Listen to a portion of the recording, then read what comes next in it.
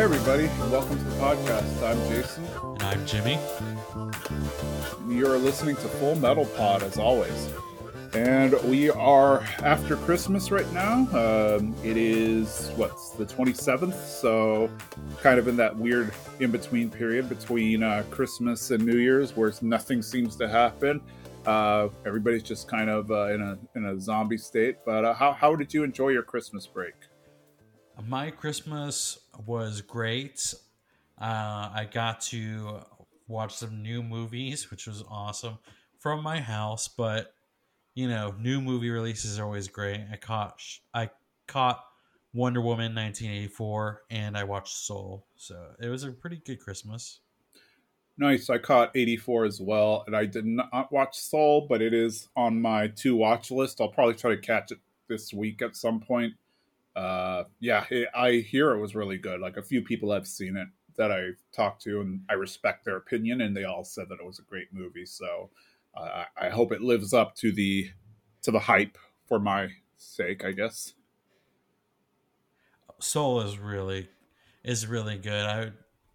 I would put it up there with the other Pixar movies. I think it starts a little slow, but it just pulls itself together.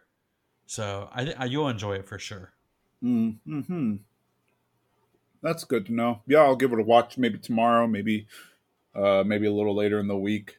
Of course, we have another holiday weekend coming up. I don't think there might be a few releases because it's also the first of the month, but we'll see what winds up. We'll see what I wind up watching to pass time. But yeah, it was a fun experience watching Wonder Woman because, and anybody who's listening, don't worry, we're not going to give any spoilers if you haven't seen it yet. But it was just interesting because I think this is the first like summer blockbuster type film to have had a at home release in combination with the theatrical release. So this is like the first time I have ever seen this film, and it was at my own house. So it's just kind of weird. I feel the same. I'm with all these kind of premium on demand movies. Even though Wonder Woman is kind of packaged with HBO Max, I always try to create the movie theater feel. Like I have the popcorn and my soda and some M&Ms, and I'm like sitting in a chair trying to look, recline back a little bit, make my place as dark as I can, and turn up the volume really loud. So it's really cool because I feel like this is, like you said, the first kind of blockbustery movie. A lot of action scenes. So it was definitely a different experience. It did make me miss watching movies in the theater. I definitely saw some scenes where I was like, this would have really looked amazing on a big screen. Yeah, that's why I think so. There's a lot of people who are saying theaters are probably going to go away, and I disagree.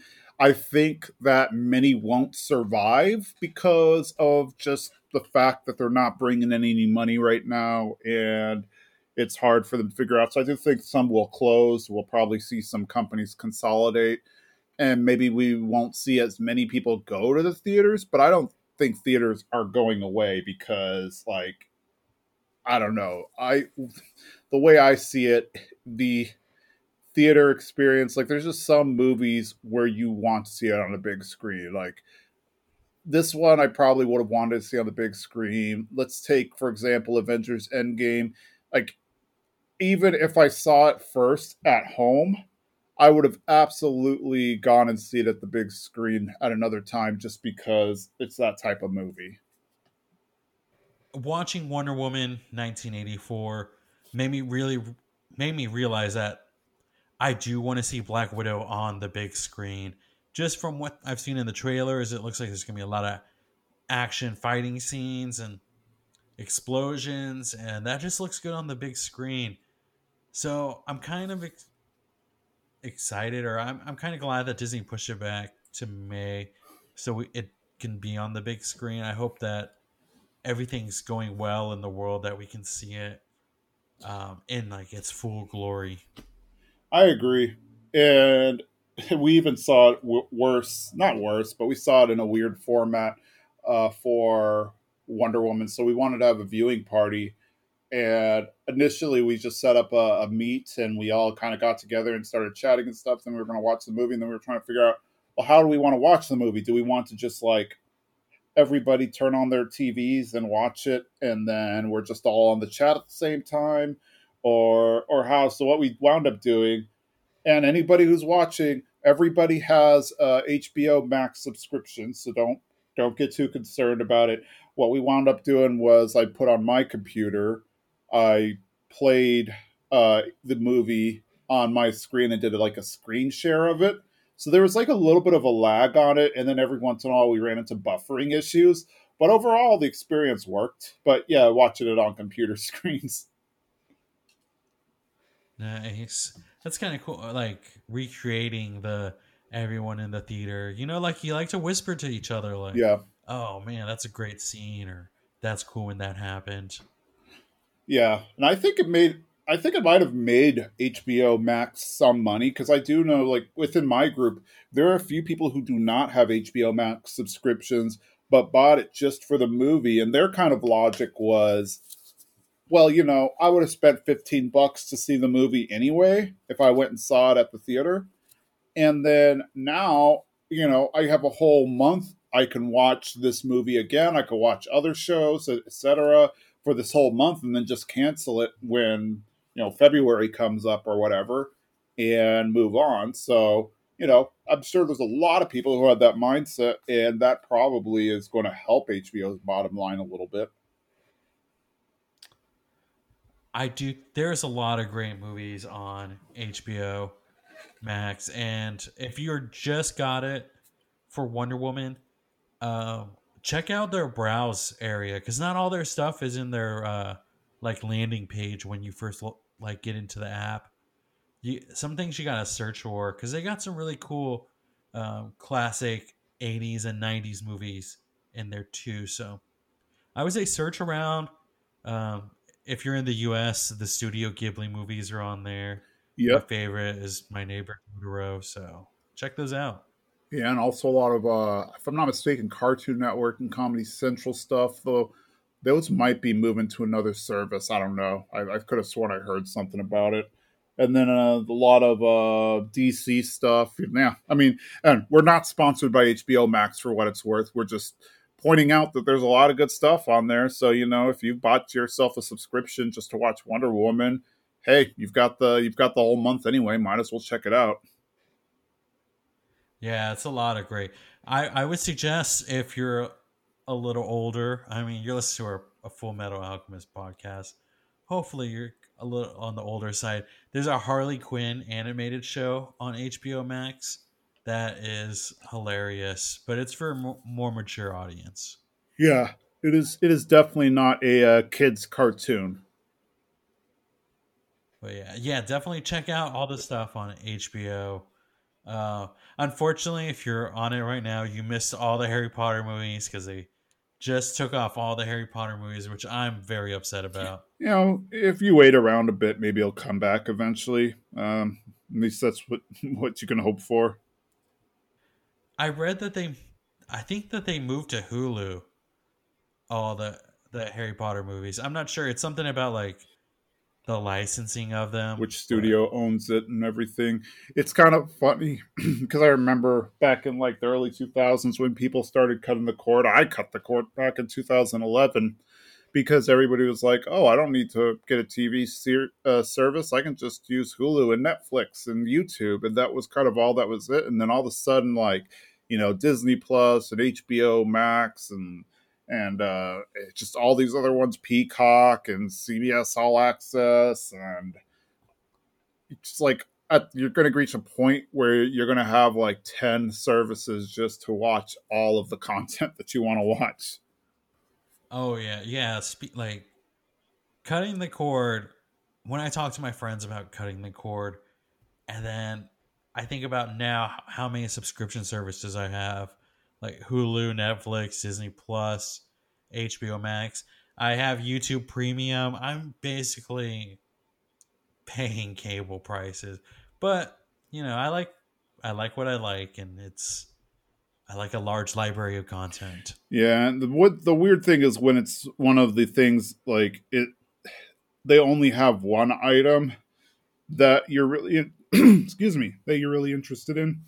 Like, I got CBS All Access just to watch the new Twilight Zone, and now that I'm done with it, I'm like, Oh, whatever. for me, I got CBS All Access because I'm a huge Survivor fan, and they have all the seasons of Survivor. So I like to rewatch old episodes of Survivor, even though I know what the outcome is. I still like to see the challenges. One day, my dream is to be on that show. One day indeed. Though I guess maybe they will have their own version of Survivor soon where I don't know, I think a lot of us can go through it after staying in one place forever and trying to find toilet paper and whatnot. Oh, Survivor, like quarantine edition. Exactly. Well, I think what are we? We could go ahead and talk a little bit about the episode.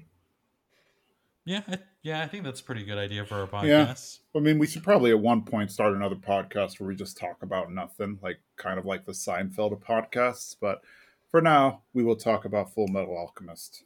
Sounds good. And we got two great episodes We too. do. All right, so we're going to talk a little bit about episode 36, which is called Family Portrait, and episode 37, which is called The First Homunculus. And a lot has happened. I know I say that all the time, but it just seems like now we're getting to the point where the plot is really developing and we're kind of past that second act and we're trying to figure out what's going to happen and everybody's plotting to get to the ultimate climax. So, Family Portrait starts with Hohenheim, and we jump a little bit into his backstory. But first, we see him naming off a few people, and then he rips a red liquid out of his chest. He asks for forgiveness as he has to use them. At first glance, you would think that that liquid was blood, but it seems to have some sentience as it burrows into the ground. Not like just soaks into the ground, but it actually seems to like consciously decide to burrow into the ground. We then see Hohenheim watching a young Ed and Al sleep when Trisha walks by. So obviously, this is in the past. Let's say 10 years in the past. She tells him that, he can hug them because, well, they're his kids. But he says he doesn't want the monster to spread. Hohenheim believed that his body was cursed. It is implied that he's been largely a loner for most of his life and he just kind of tried to take life as it was and find the little beauties in the world, like nice flowers or whatever. But then he met Trisha, fell in love, decided to start a family, and now he's really starting to realize how abnormal he is. He doesn't age, yet his family does and will age. They take a family photo. This is actually the same photo we see in early episodes where his face is blocked. However, this time we get to see Hohenheim's face and that he is actually crying in the photo. The reason he's crying in the photo is right before they take the photo, Trisha comforts him, letting him know that while she might get old, she'll always be there with him. And despite what he thinks, he's not a monster. Now he wants to be with Trisha and the boys more than ever, grow old and die with them. Hohenheim lets Trisha know that he's going away. He's discovered something and he needs to address it. He asks Trisha to wait for him and to not tell the children because he doesn't want them to worry and he doesn't want them to know about the situation with his body, which we still don't fully know other than the fact that it's immortal, but we don't know why it's immortal. He tries to sneak out at night because he doesn't want to see the kids' sad faces, but unfortunately, they wake up and they see it. And whereas we saw the original version where Ed just saw him like looking at them scornfully, we actually see that Hohenheim, from his perspective, he was looking at them with tearful eyes because having to leave them. So from here, we move forward to where the bridge soldiers are. A team of soldiers is investigating the tunnel. We don't know how far deep they are, but they've clearly gone pretty far. We see the soldiers attacked by a black mass with eyes and smiles, kind of similar to what we would see if you were to combine the Gate of Truth with Truth. We jump back to the conversation between Raven and Armstrong. It is clear that Armstrong is putting on an act as she is wanting to kill Raven for his suggestions in creating an immortal army. She asks if her men will be able to share in the glory, And he is very, coy about it. He won't say yes or no, but you can kind of tell from his body language and demeanor he's leaning towards the no. This is where Armstrong realizes that she is in a bind. If she agrees, she may be putting the Briggsmen in risk for whatever Raven is planning, but if she doesn't, they will likely replace her with another pawn who will agree, and then she'll get demoted.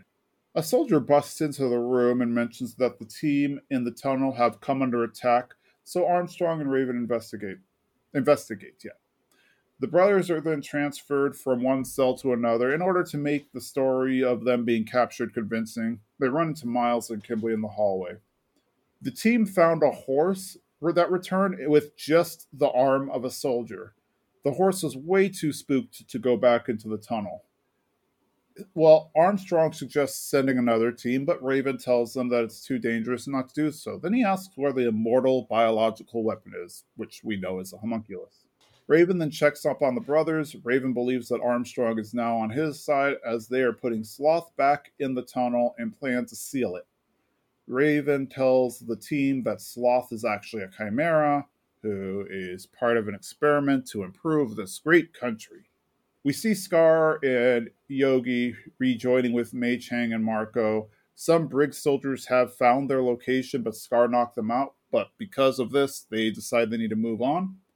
A few days pass, and the tunnel is being filled. Raven and Armstrong are looking upon the work, and Raven mentioned that when the special day comes, they will both become immortal beings, along with the other senior staff, all being called chosen ones. Armstrong asks what will happen to everybody else. Will they be sacrificed for the ones on top? Raven confirms that this is the survival of the fittest. The lesser will be sacrificed for the greatness of the upper beings. This Volans and pretty much anyone else were pleasant sacrifices for them, or necessary sacrifices. We cut over to Miles and Kimberly. Kimberly is talking on the phone, and Miles is kind of escorting him around, and Kimberly's kind of getting annoyed because he's trying to figure out, well, where are you trying to take me? They start to talk about how, Kimberly was a man near death, but he is miraculously healed. But then also, how is a war criminal like Kimberly just walking free now? Kimberly assures Miles that it is none of his business. We jump back to Raven talking. Armstrong turns on him and stabs him through the arm. She is disgusted that he no longer loves his country and is now willing to sacrifice all the people for something as silly as immortality. She proceeds to slash at him, and he falls in the concrete, sinking and ultimately dying. Miles can now stop distracting Kimberly as the deed is done. She has the men level off the concrete to cover up the murder. Miles plays dumb and asks where General Raven may have wandered to. He says that they have word that they lost him. He must have just wandered off, and this is a big fort and it's a dangerous area, so anything could happen. Kimberly then turns it around on them and threatens them by saying that if anything happens to the general, he has permission from the Fuhrer to handle it however he sees fit. He asks for a car to go down the mountain. Well, we've learned that Full Metal created a secret passageway for the men to enter the tunnel after they had filled it up. Ed is updated on the status of Raven, and then Kimberly enters the cell where the brothers are being kept and brought Winry to Briggs. And our episode ends. What hits you the most on this episode? I really love the Hohenheim stuff in the beginning of this episode. It gives us a whole kind of other perspective on that character that we were missing before. He always seemed like a very stern, rigid kind of father, but you learn that he's really loving, but it's just this one thing that's holding him back. Yeah, so I definitely agree. And one thing that I noticed too is when we first see those scenes of Hohenheim leaving in earlier episodes, we see it from Ed's perspective, and Ed sees it as his father being cold and just leaving because he has no interest in them anymore. Now we see it from Hohenheim's perspective. He's leaving because he has some kind of task to do, and I think with the way they are kind of juxtaposing him ripping the red liquid, which I assume is a philosopher's stone, out of his chest. Then they talk about him having to leave because he has a mission. I think those two, are somehow related. And he left because he has to do something. I'm guessing it's to protect his children because we see that he has this resolve. But then he also tells Trisha that he's just temporarily leaving. Like he doesn't plan on being gone forever. He just needs to handle this thing, whatever it is. So yeah, when we see him walk away, he has tears in his eyes because he doesn't want to have to say goodbye to his brother. Or it's not his brother, it's his son. And then who is he? Like he keeps talking about I'm a monster, and once I got into like this form, I didn't think I could like fall in love or something like that. Like I thought maybe he was a homunculi because we haven't seen Pride yet. So I was like, is he? But then he fathered these two children because she's not like we adopted these kids and they look like him. So I was like, well, he can't be that, but there seems to be something different about him because he's like, I won't age. And his wife, she seems to understand this because when they're taking the picture, she says that I'm going to be old and wrinkly and I want to remember this moment. She wasn't like, we're going to be old. Yeah, and he already mentioned that he has an immortal body and stuff. So obviously, he's not just an average human, but we don't know what he is yet because he just, yeah, describes himself as being a monster and stuff like that. So, But I wonder what makes him a monster. I know we see that he has this, like a philosopher's stone, we're assuming inside of him.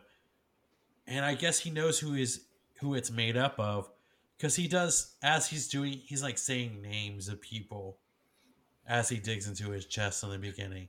So I assume those are the names of the people that it took to make the stone. most likely, and I did notice, yeah, like I mentioned, it was sentient. Like the puddle, when he pulls it out, it kind of forms puddles on the ground, but then a few seconds later, it moves in a way that's just not natural for any liquid to move. So I do think it's like sentient philosopher stones fluid, and we know about philosopher stones is, as you mentioned, they're made of people, so those must be people that he worked with in the past or something. I like this whole beginning half of this episode. Just it's that thing where it's we saw it from one perspective and how it looked from Ed's eyes of who his father was in that night that he left. But now we're getting to see it from Hohenheim's side, where it's he wants to find a way to connect with his family, and something's holding him back. So he needs to find a way, and like seeing him put that swing back together was a great moment. Yes, we definitely get to see this side of him that shows how he is a good father and he was a good father. Whereas up to this point, we've just seen Ed's perspective. And I, not to minimize what Ed's going through, like, I totally get it. He had his father walk out and not say why he was walking out and then just vanish when his mother was sick and wasn't there and all that. So like I can understand why he's upset. I just like that we're getting this context that it wasn't as simple as I don't want to be a father anymore and so I'm leaving. Yeah, it's yeah, you understand more of who this person is, who Hohenheim is, and it's not just this person who's against the family. Like he really loved his wife a lot. Yep, absolutely. And it's kind of, and maybe it seems like she's the only one who truly understood like his insight, like his pain or what he was dealing with. Yes, indeed. Yeah, and then we get that whole backstory, but then we also get the bigger story. A lot of little things happen in this episode, but obviously, I think the big story is we get to see a lot about Armstrong's character in this episode. Yes, and it all happened so fast. I feel like I don't there was I it's hard to explain. Like she gets the information out of him and then she just kills Raven right there. It just is like 2 seconds later Yep. and it confuses me. I think she's had enough from hearing from him kind of thing. Like I guess hearing so what I gather from her is that she has this undying loyalty to her country and to her people. Like what that is one consistent thing we keep seeing whenever she talks and whenever she's introduced is that she really believes in her team as being just this one unit, and she doesn't necessarily see herself as being above them or her life being more valuable than theirs or anything like that. So to hear this other person who's like, "Oh, I am willing to just kill people so that I can become immortal," not even like enemies, just anybody, my own countrymen, I'm willing to just sacrifice so that I can become an immortal being and stuff. Like I think that just disgusted her and was against everything she stood for. And I think, yeah, she just reached a breaking point where she was just like, "Nope, I've heard enough," and just stabbed him through the arm. I just thought that there was gonna be more of a undercover kind of thing to all this, but that was all blown. And it is very interesting to see kind of like we were talking about at the beginning of the episode of Hohenheim is like just seeing two sides of him. It's like we saw Mustang's way of handling this, and he's very undercover, and he's got this like low key finesse about handling all this information, not kind of just going out in the open. And then we see Armstrong over here, who's just like, "I'm gonna kill you right now, and we'll figure this out like later." Yeah. I also think it might just be a difference from her being in Briggs and Mustang kind of being in the middle of a city and stuff. Like we see that this Briggs culture kind of makes you hard and whatnot. And earlier they talk about how like in the previous episode they talk about how everybody who's stationed at Briggs has their secrets and whatnot. And when Ed mentioned that, oh, I don't want to say anything because it could get us court-martialed, and Armstrong says something to the effect like, even I have secrets like that too. So I feel like that suits her personality well. Like Briggs people are just hardcore and don't care about anything. So rather than being, secretive and like, oh, well, we'll poison him and he'll pass out and die in his sleep or anything, she just stabs him and knocks him into the concrete, and he, dies being absorbed into the concrete. I understand why she killed him, and I think we all wanted to kill him, but it's like setting off a red flag on him.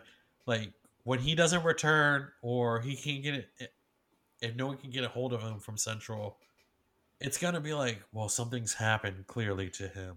So now everything has to go faster. Like all the plans have to go faster in motion now. True. True. I think that's a good point. My guess is that they would probably play it off as just, hey, it's Briggs. Stuff happens here. Um, it's a big fort. There's a lot of pipes. People fall down all the time. People fall in the snow and freeze to death all the time. Like, who knows what happened to General Raven? I also like Raven isn't the smartest either, though he was giving me like Father Cornello vibes when he's kind of like, and we bury it, and he's like, this is a secret plan that Central has been working up, and this is just a chimera, and we're doing this for the nation. The way he was talking it just gave me Father Cornello vibes. Like, don't worry, people, even though you don't understand this is just the way, and we're doing this all for the good.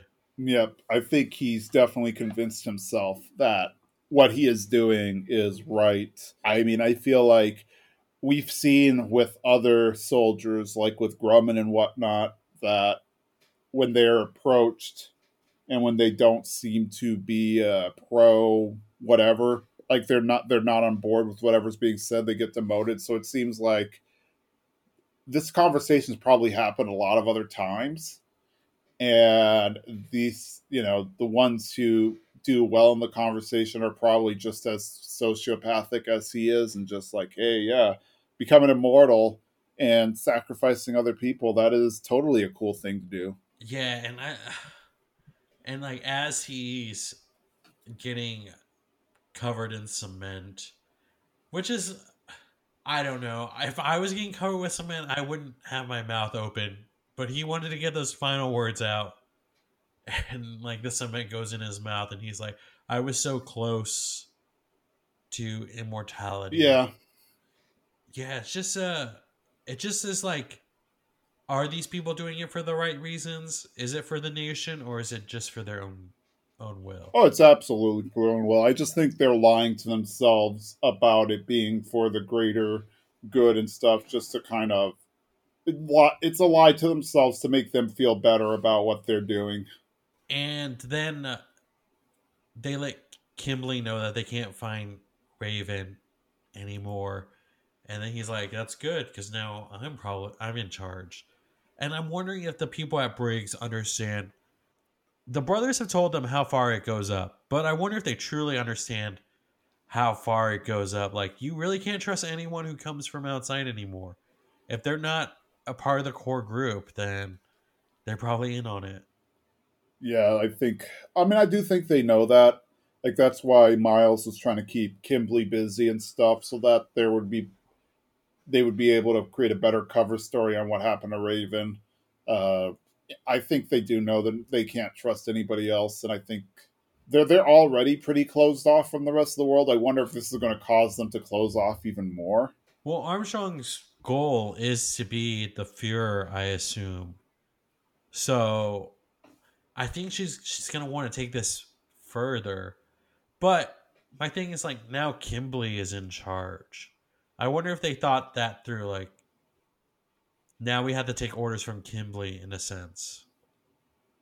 Yes, that's kind of the vibe they're given that Kimberly has orders or has some kind of guidance, or he essentially has orders from the top that is telling him that he can now do whatever he sees fit because if something happens to Raven. Yes, and then we end with Kimberly and Winry together, which was my nightmare. That I didn't think she would get there so fast. Yeah, they did say a few days, or actually, they said several days had passed. So who knows? I don't know how long it would have taken them to get there.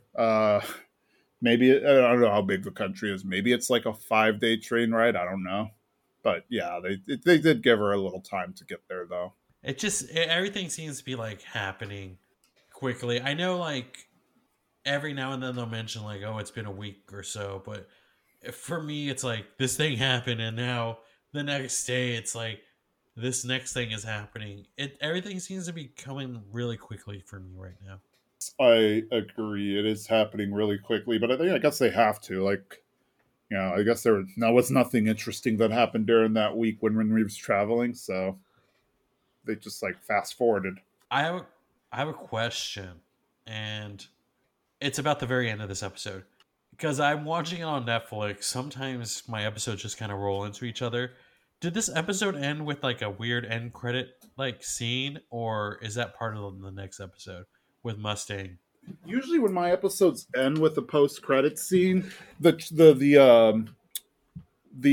credits will play all the way through. But if there is no post credit scene, it'll just skip to the next episode and bypass the end credits. So for me, on my Netflix, if I recall correctly, it didn't play through. It just jumped to the next episode for me. Okay, because I got confused. I was like, are there end credit scenes for more episodes and I'm just missing them? But okay, then that was part of the next episode. Cool. I guess if we have everything done on this one, we can jump to the next one then.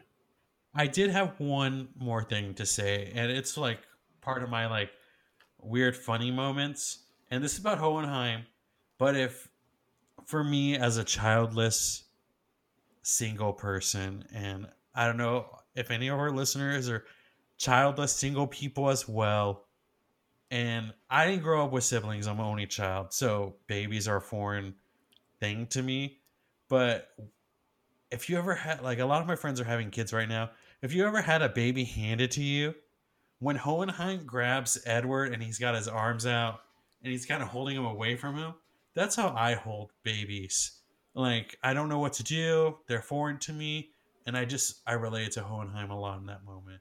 So I just wanted to point that out. I don't even know that I've ever held a baby. I know that sounds weird, but I honestly can't think of the last time I've held a baby, or if I ever have. I've just never been great with babies in general. Like I don't. I just.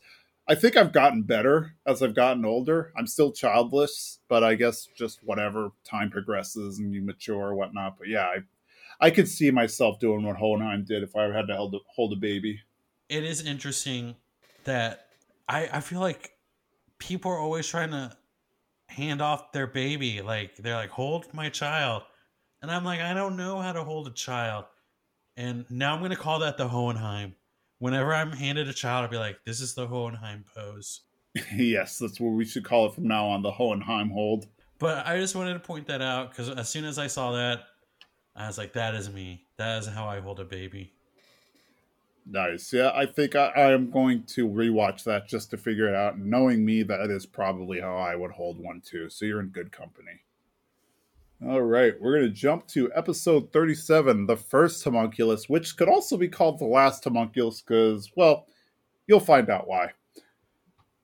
So we see some soldiers from Central have shown up to Briggs. They came under the pretext of escorting Winry to Briggs, but Miles isn't buying it. He believes that they are there for other purposes.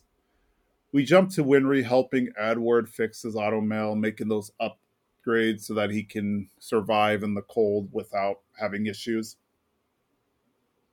Winry asks how Ed managed to get locked up, and Kimberly walks in. He has actually kind of a very jovial voice, and he says that it was a simple miscommunication and he'd take care of it.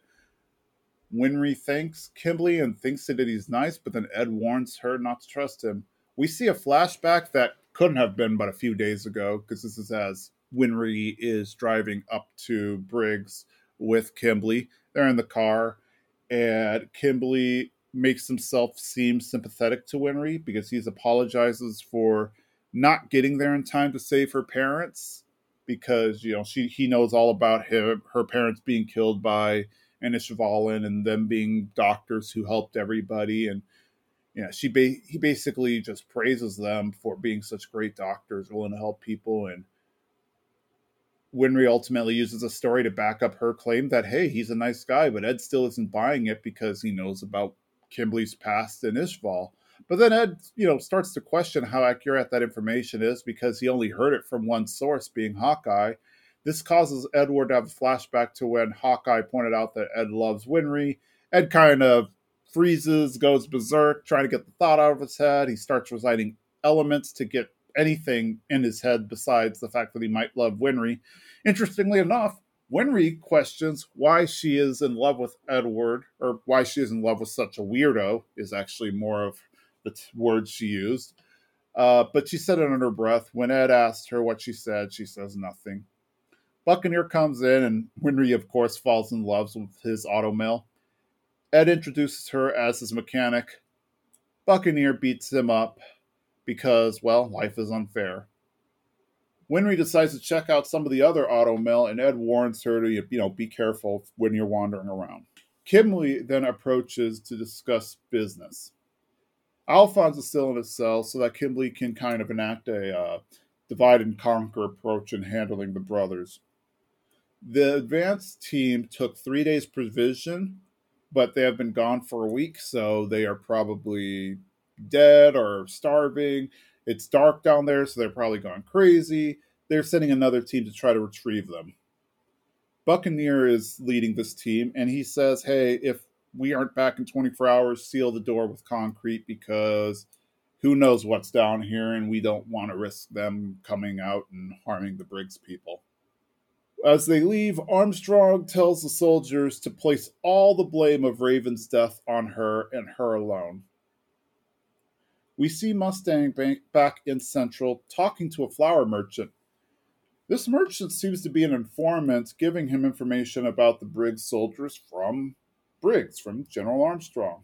It looks like Mustang is working on forming an alliance with Armstrong. Well, it really turns out that she's only interested, or Armstrong's only interested in the East Army helping her. She doesn't really care about Mustang personally. He then pays for all the flowers. We see that he has paid for a lot of flowers to, I guess, make things look legit.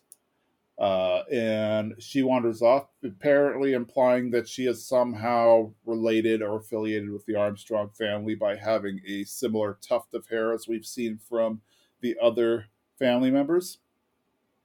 We go to the team in the tunnel. They find the remains of the men. They show that a lot of them were just cut clear through in half. They find two men still alive, but naturally they're shaken and they are weary and just frightened. They say that everybody else is torn to pieces, and they warn that there's some kind of evil there and tells them to destroy lights. We see the enemy encroach upon them, but then decide to turn away and go back. We jump to the Fuhrer's palace. Hawkeye has arrived to deliver some papers to the Fuhrer. The Fuhrer is not present as Hawkeye is talking to his wife. Selim appears out of nowhere. He acts like, average little boy asking questions about what's going on. He heard a knock on the door. The butler takes Selim back to go back to bed. As a mother would, the Fuhrer's wife brags on Selim.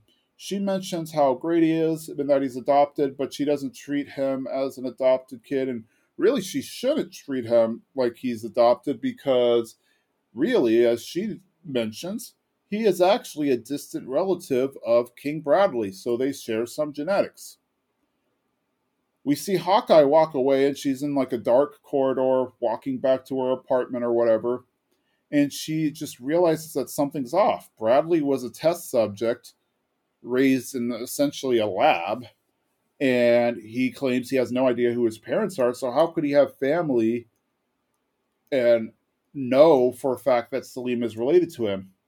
We then hear a distorted voice coming out of the corner. In the background, we see Selim. We learn that Selim is a homunculus. We see that he has the ability, or he is manipulating these tendrils that look like they're coming out of the shadows or coming from the shadows. And he says his name is Pride, and he was the first homunculus. Pride wraps up Hawkeye in his tendrils. He acts as if he's going to kill her, but she points out that he won't kill her because she's a useful hostage.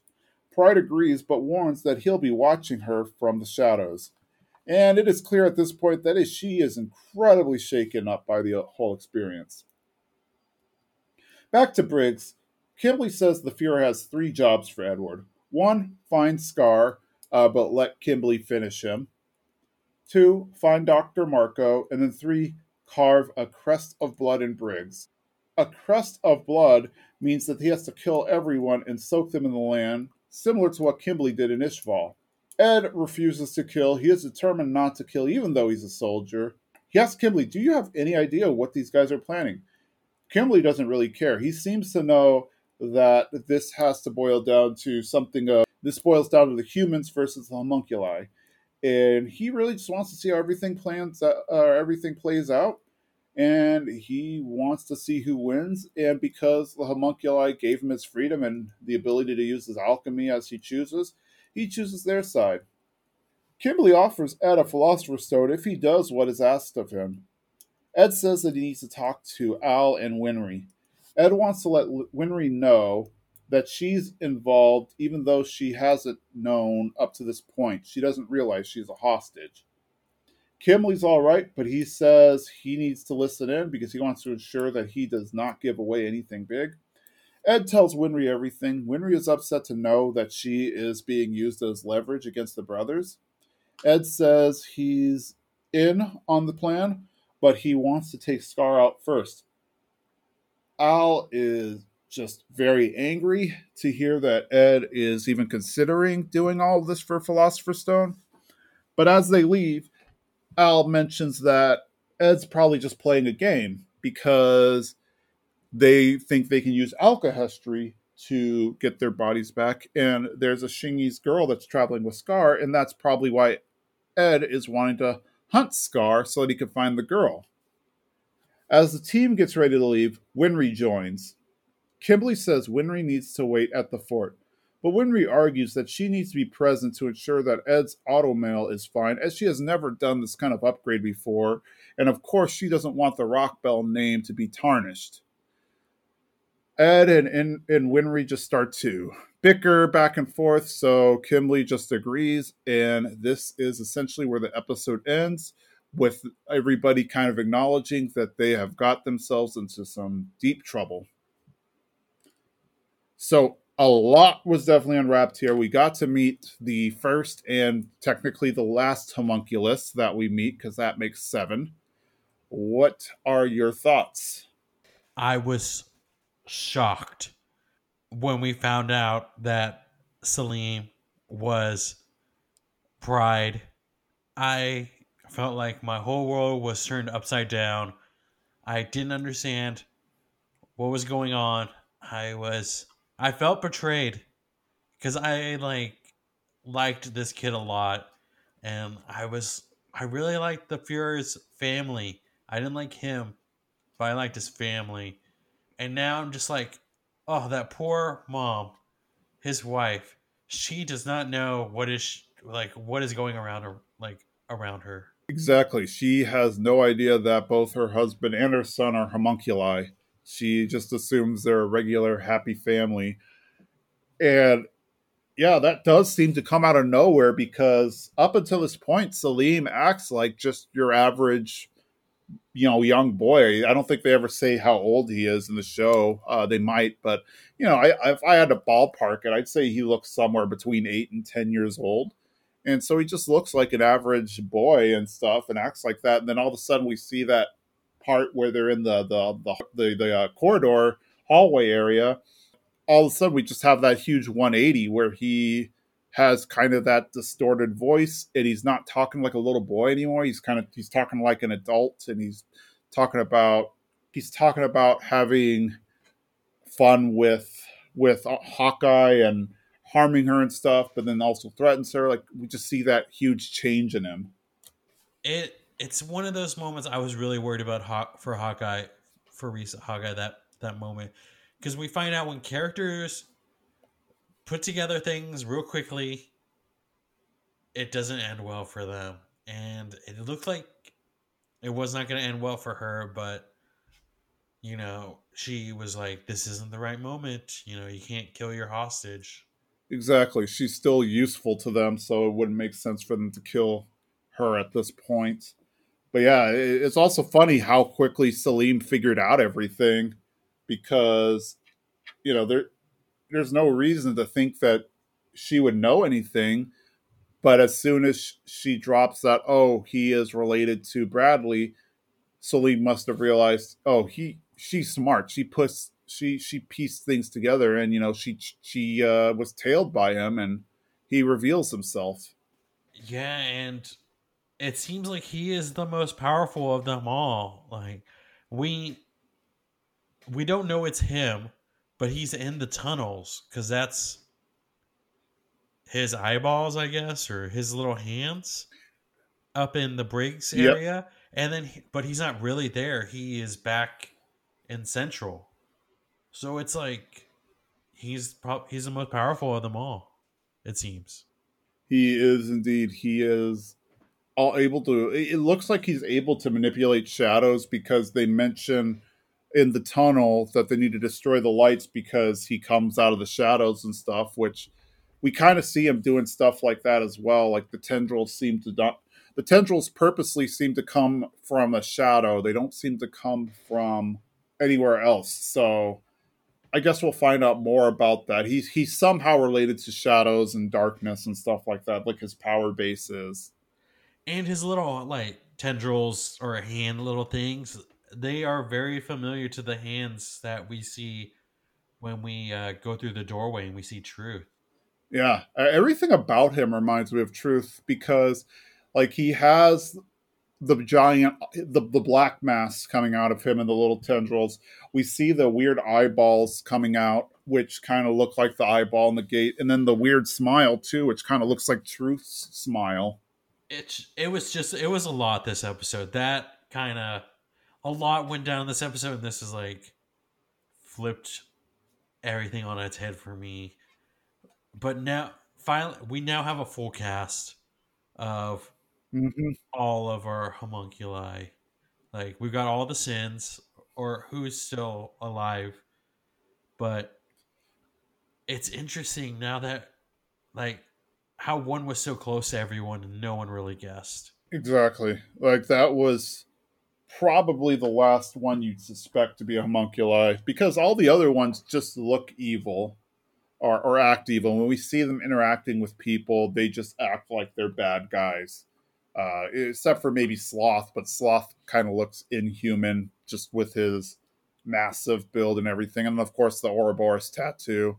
But yeah, Salim just looks like an average boy, and he seems to be pretty far removed from everything that's happening. We never really see him interact with the other homunculi or anything like that. But yeah, that was definitely a big twist. Yeah, that took me off guard. And then we got this whole Winry situation going on, which I love Winry so much. The more I watch her, the more I feel related to her as someone who like cooks for a living. I'm a baker, and I really fanboy out about different techniques, or if I see someone doing something interesting with cooking, and I'll definitely fanboy out. And we see Winry fangirl out all the time with Automail, and it's I feel like we're kindred spirits in that way. Yeah, I could do that sometimes with some things. I'll fanboy over some Full Metal Alchemist stuff, but also like sometimes Marvel things and yeah, a lot of times tech things as well, like Kubernetes and cloud computing and stuff. So I could kind of relate to that. I It's just great seeing her like so serious at moments, but then some cool Automail will come out, and then she'll just be like, "I need to know everything about this," and we see her taking notes about how the different kind of Automail out, and she saw him with that piece, and she could break it down. She was like, diamond tips." It was really cool. I love Winry a Yeah, lot I now. don't even remember what she said, but it was like the M model light mail or something like that. So like she even knew exactly what kind of model it was and all that stuff.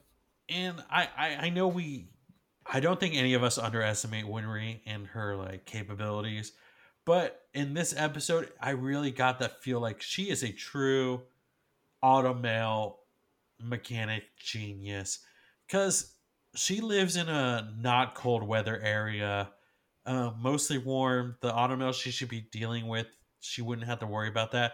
Yet she knew like how to adjust everything for the cold weather, which is like a true sign of an expert. Yeah, because in the previous episode, they made it sound like it wasn't something that the average person knew, like how to create auto mail that can deal with cold.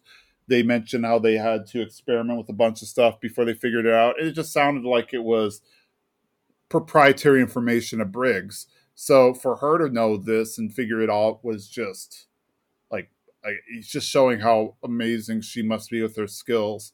Yeah, I do think I don't like I said, I don't think we underestimate Winry at all, but she is a true expert or yeah, expert at her craft. Like when we see her in was it Rush Valley and how just people come up to her with problems and she's able to fix them. She's very good at thinking of a solution on the top of her head. And I'm really loving like how she's really becoming more and more a part of this team, not just as a mechanic now. As we see in the end of this episode, she's kind of she knows she needs to be near them just so because she's kind of being used as like a bargaining thing in a sense. So she knows she's got to stay near their brother so that they know that she's okay. Yeah, and then she even says towards the end of the episode that she's tired of just waiting and standing there and waiting for something to happen. Like she wants to take action. So, yeah, she comes up with a good excuse so that she can join them. And I love this like arc that we're going with Winry. That I was really worried in the middle of this episode when she finds out that she was just brought there to make the brothers do what Central wanted them to do, what the Fuhrer wanted them to do, or they would hurt her. I was worried that was going to make her like a weaker character. Like maybe she wasn't going to be as proactive. But I love at the end of this episode, she's like, I can't just sit around anymore. I need to be a part of this. I can't. She's really like, I can't let people use me. I gotta be useful.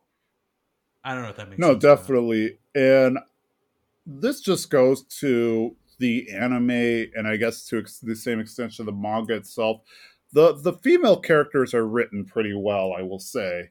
Not just Winry, but Hawkeye and a lot of the others. Not Mustang, Armstrong. Like, just they're all written so very well, and I like that. Yeah, I can't think of a female character that's not in this anime that's not like a strong character. We got Teacher, who's like so kick ass. And it's just like all these female characters are really showing what they could do, even with May, Yep. who is super strong in outcastry. Yeah, she was able to survive going through the desert from Sheen by herself. I mean, I guess she had Xiao Mei with her, but ultimately she did by Yeah, herself. so I'm really glad to see this kind of where Winry's heading. I was really afraid that she might have regressed and I thought she was going to stay in the cell, but seeing that she's like, I need to be a part of this, I need to go out there and be with you guys on the front line. I'm really enjoying this. Yes, and she's not a fighter. That nobody's established her as that, but she's still proving that she is useful to the plot and helping out with her automotive skills, but also just with like her wit and her cunning. Yeah, she's definitely got. I think she's got more to offer than we know just yet. So I'm hoping something's gonna happen, or we're gonna get something really awesome from her. Absolutely. There's still quite a few episodes left, so I think we might see some really, really, really great things happening. At least that's my hope. And I do like we finally everything's on the table about Winry and Ed's relationship because she says like point blank, she says, "Why did I have to fall in love with such a weirdo?" And now it's like now it's out there. Yep, no denying it. So I'm glad like it's we've been alluding to it, but now we concrete know. Absolutely. And that just that makes me happy to know that really is happening there. They just neither one of them can admit it to the other that they're in love with them, but like we all know. I love that, and then I love the Mustang part of this episode's great too. We see Mustang having to buy all these flowers from this flower lady who has a secret message from him from General Armstrong, who we fig I don't know, was her name ever said before this episode? Yeah, I think her brother mentions that her name's Olivier Armstrong or something to that effect. I must have missed that because she says it. The flower lady says this and gives him all this information. And I love at the end when he's like, so we need to work together. She's like, oh, she doesn't need you. She just needs your forces. And that's class. Like, I love that moment. Hey, at least she was honest. But yeah, I guess my we see when they're talking that she's kind of wrapping the flowers, so I guess he had to buy all the flowers to make it look believable that he was just talking to like making casual chit chat while she was preparing his order. But yeah, it is funny to see that he has like it almost piles up to the top of his car because he has them stacked like right in front of his car. And he's just like, what am I going to do with all the flowers? And then we see kind of the passerbys talk about how he's weird and strange and stuff. That's a great moment, too, where we see these kind of girls on the side of the street, not being like, oh, look at him with so many flowers. They're like, what a weirdo with so many flowers. What is that guy doing over there? Because it is a comical amount of flowers that he Yeah, like has. I would assume if I saw somebody with that many flowers, he was building a float for a parade. I do love that because I really didn't think about it until right at this moment when the flower lady lifts up her hat and we see like the hair, and then you think of General Armstrong and she's got the hair, and it's like, oh, that's a signature, like because Major Armstrong only has one hair or one strand clump of Yeah. hair, I guess. So you don't really think of that as a signature, but it is that little like protruding hair is their signature, and I like that Yeah, a the little lot. cowlick is their signature because even his sister has it too. So I'm excited. I want to see more Armstrong family members. I want to get the whole bunch. And it's interesting that like she knows that she can't trust anyone else except for her family members. exactly, she I think she knows she can trust her own family. Her family will never betray her, and yeah, I think that's why she used that flower lady who has some relation to her family. I don't know if it's an aunt or whatever, but yeah, she trusts her to give the information to Mustang. And it's interesting that she didn't tell her brother. She's like, the person I tell has to be in my family because I know that's who I can trust, but can't be in the military. Exactly. Yeah, I guess we'll probably find out. Hopefully, we find out more about the nature of their relationship, though, between the brother and sister relationship. Is it just your standard civil? Sorry, your standard sibling rivalry, or is there something deeper there? Though it doesn't feel like it's on his side, Yeah, like Major Armstrong's side. It seems like she's like, I have my priorities and nothing's going to get in the way of that. exactly. I am worried about the people in the tunnel, though, as well. Like, we find out that Pride is down there as well, just chopping people up. So, yet he kind of retreats back. I wonder if that's if we're seeing the same moment as like when the Pride retreats back from in the tunnel. Is that the moment he's talking to Hawkeye in their time? Like he can't be in those two spots at the same time, and that's why he has to retreat back, or is he waiting for a It right could be. I moment? actually never thought about that. I always assumed that maybe he just had second thoughts and he was just like, oh, um, like I'll let them live, um, in whatever, just to not confuse anything. But yeah, I guess that is a good point. Maybe he realized, oh, I've got more pressing matters right now. And I wonder if he's in communication with Kimberly, because if he is, then Kimberly knows that kind of what's going on now. Because why is there a group down in the tunnels? Exactly. That would, well, no, I guess they would probably understand. Well, no, you're right. That would make you confused. But I guess if they haven't, it sounds like it's a covert operation, so Kimberly might not be privy to the fact that the guys went down in the tunnel. Well, I'm saying like if Pride told Kimberly, because like the tunnel is Oh supposed to be yeah, sealed off, but then Ed built a little secret true. passageway. Maybe, yeah, I don't know. Maybe Pride doesn't care and won't tell him. That's the hope, anyway. I It does seem like the like homunculus, like the homunculi have like their own agenda, and they don't really care what anyone else does. Exactly. The general vibe I get of the homunculi is that they see humans as lesser beings, and so Kimberly's just kind of a useful tool for him.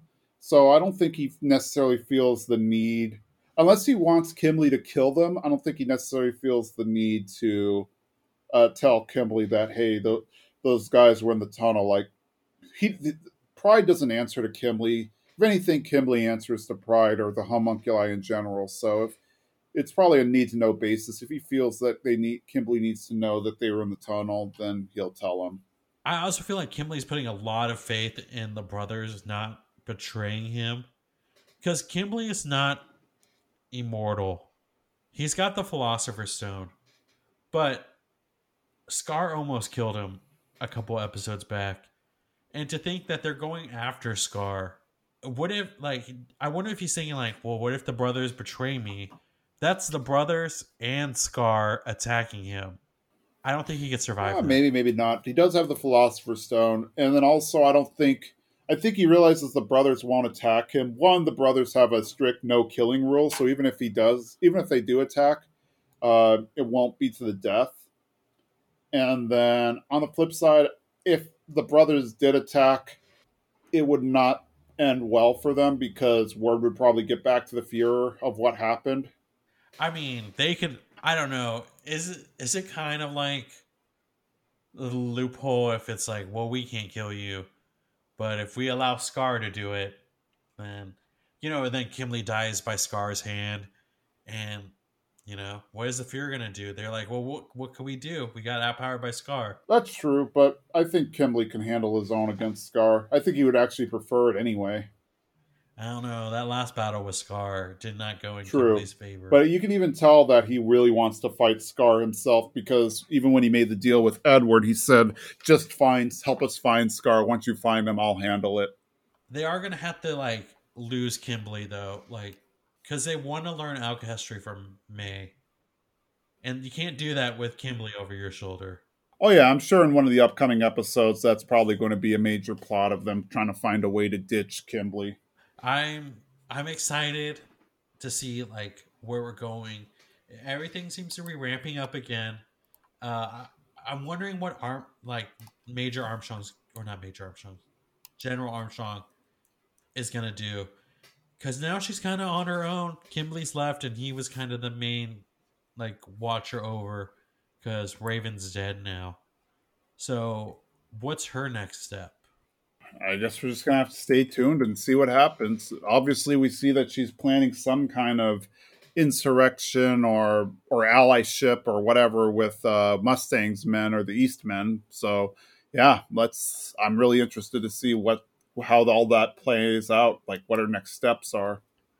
Yeah, I'm ready for both teams to get together. I've been excited for this for a while, to see both teams get together. I hope Mustang tags along, even though she doesn't care if he's there or not. Oh, I'm sure he will. I don't think there's any way he's going to just let all of this happen without him present. But it's going to be interesting to see how Hawkeye, if she goes, how she gets over there, because she knows the most now. That's true. As far as we know, she's the only one on the outside who knows that Salim is homunculus. So, and he's everywhere. So I don't know if she's going to be able to tell anyone. Well, she's pretty smart, and she has a decent relationship with Mustang. I'm sure she can find a way to send a secret note or something to him. But I'm excited to see what's next. I hope there's more twists and turns and more shocking moments, because this episode definitely shocked me. Me too. A lot of crazy stuff happened, largely with the Salim reveal, but also Winry just showing up and the deal with Kimberly. Just a lot of stuff happened. I think that's all I've got. You got anything else? No, that's all I got. Cool. Well, I thank you all for listening. As always, we love having you listen. We also love hearing from you. This is coming out before New Year's. So, if you listen to this before New Year's Day, or even if you listen to it after New Year's Day, we wish you a happy 2021. And as always, I'm Jason. I'm Jimmy. Take care. Bye.